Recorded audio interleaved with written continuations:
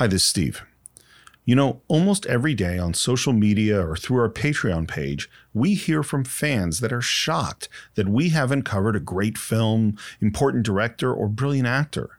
In fact, the longer we do this show, the more aware I am of how little we've actually covered.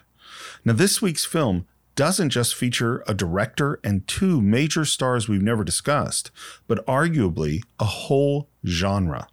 With rapid-fire dialogue, crazy situations, and love stories with far more conflict than romance, screwball comedies like It Happened One Night, Bringing Up Baby, and My Man Godfrey were a staple of the 30s and 40s, and director Howard Hawks was one of its most talented creators.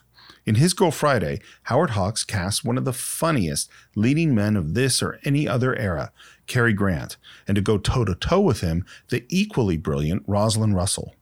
This fast-paced movie is not only very funny, but cynical, hard-hitting, and occasionally very dark.